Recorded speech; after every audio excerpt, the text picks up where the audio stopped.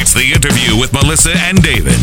Hey, how are you? Doing good, man. How's it going? It's going well, thank you. Awesome. How are you guys?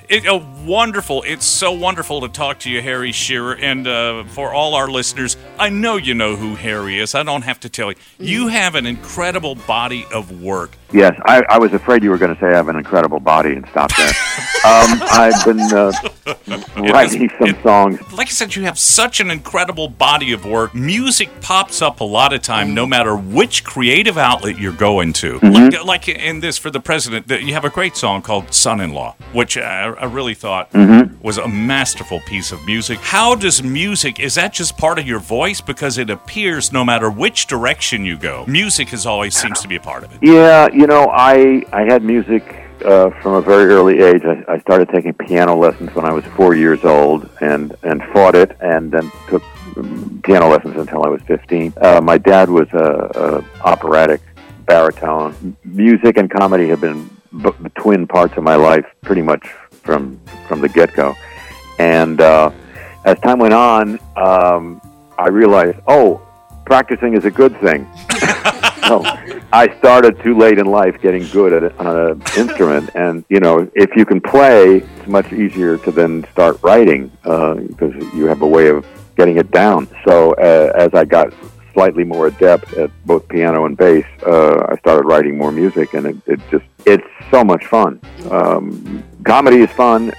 Music is sublime. Well, you have so many voices. And I want to mention, too, probably the best podcast you will ever see in your life. You got to check out Le Show. Oh, you got it. Oh, thank you. What was picked up a great quote. Pray for the return of adverbs. Thank you so much for putting that. I like that. Putting that into my lexicon, because I'm a new person now. Pray for the return of adverbs. That's my mantra. That's your mantra. That is going to be it. I love it. Yeah. But really, well, because there was this woman in the news who said she'd been poo-pooing the virus, and then she got sick with COVID, and she said, "You got to take this serious. You got to take this serious." Well, have you seen about the guy that's kept an unfinished sandwich of Richard Nixon's for 60 years? I thought that would fit perfect on Le Show. You may need to check into that. Oh, my God. No, I didn't know about that. I make fun of all the presidents because it seems to me that's the job of somebody who does satire. But before Donald Trump, the one that I spent the most time making fun of was Richard Nixon. And I did a TV series in Britain, which is also up on YouTube, where we acted out some of the crazier scenes from the Nixon White House tapes. And it's remarkable that Richard Nixon in private was just like Donald Trump in public. Oh, interesting. Man, where are you going to get insight like that? I know, right? Good Only here, man. I have seen your Richard Nixon. In fact, you showed it to me once on your phone. I've met you one other time. I don't expect you to remember now he's getting nervous. Yeah, I don't expect you to remember it. Uh-oh. No, but you do a dead-on remarkable That's so cool. Richard Nixon. That's so cool. And you think Harry physically, it looks nothing at all like him, but he becomes Richard Nixon. I apologize for saying that phrase, but right. you become Dick Nixon. Well, and it also makes me wonder about like some of the voices, because you're an awesome voice actor. Oh God! Like how do you come up with these voices? Like how do you come up with the voices for these characters? Are they based off of somebody maybe in your past or something? Like only two of the Simpsons characters have any relationship to people I've heard before. I mean, they weren't friends, but they were people that I'd seen and heard on television. But the rest of them, I have to tell you, and I'm kind of embarrassed to say it, but I didn't even think about it. I'd see a description of the character in the script. We didn't see the characters when we started. We only saw the characters when we were doing season 2 because the show hadn't been on the air yet. I just made an instant kind of leap of imagination. I didn't analyze it. No thinking parts of the brain were used. I guess he sounds like this.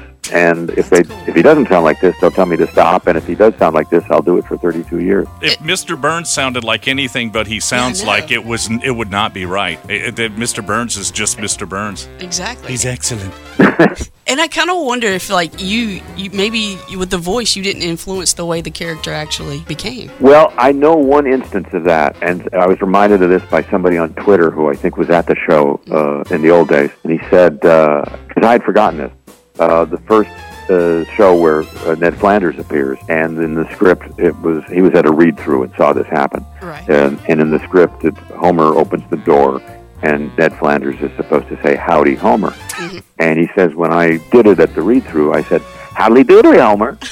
And they've been doing that, and the writers have been doing that ever since. Oh, Harry. That is so awesome. Oh, Harry, now... Okay, I know we're running out of time, but I got to say, I've asked you once before, and I want to let the world know that you said this. You do the voices in real time. Like when you do Mr. Burns and Smithers, you do them in real time. They don't edit these together, correct? No, that's right. How in the world you do that? And you just said smoke and mirrors. That's so awesome. I said, oh, please. Well, at least you're humble. Yeah. And it's in your humility that you're perfect. Exactly. Yeah, I'm proudest of my humility. I think that's so awesome. Harry Shearer. Hey man, I do want to thank you for taking the time to talk to us, and I know David wanted to tell you that his brother-in-law. Oh yeah. We have a one degree of separation, Harry. My brother-in-law is Jim Gabor. Oh my God. Wow. That's how he knows you. So yeah. So great Jim Gabor. Yeah, man, he's something. And I saw there's a wonderful the Derek Smalls concert, just incredible. Is that out now? They can get the DVD. It's going to come out next year. It's going to come out next year, and Jim directed it. Yes, right, and it's incredible the talent on that thing. Well, of course, Derek Smalls, and I got to ask that middle finger. How did you play bass with the cast on your middle finger? That was incredible. Oh, it was my fourth finger. It was my ring finger, actually. And I had broken it, and I had to relearn the finger without it. It was just a little added challenge for that concert. You really had broke? I thought it was a gag, Harry. No. There was a gag about it. Derek explained why it happened, and that was a joke. But no, I really had broken a finger. Cool. Stupidly. I'm sorry, I'm before laughing a big rock concert. I'm very sorry, I'm laughing at your broken finger. I don't mean to, but that's okay. So I just wanted to say thank you again for calling in. We appreciate it. And David, thank you so much, Harry. We appreciate it. And gee, this is tough. It's like trying to take a sip of water out of a fire hose. So Harry, catch his show on Le Show. Mm-hmm. Believe me, you'll never regret it. HarryShearer.com. Thank you so much for your time today, Harry. Thank you, man. Thanks. Great to talk to you guys. Check us out on Facebook, Instagram, and Twitter. Please follow me now. The Melissa and David Show.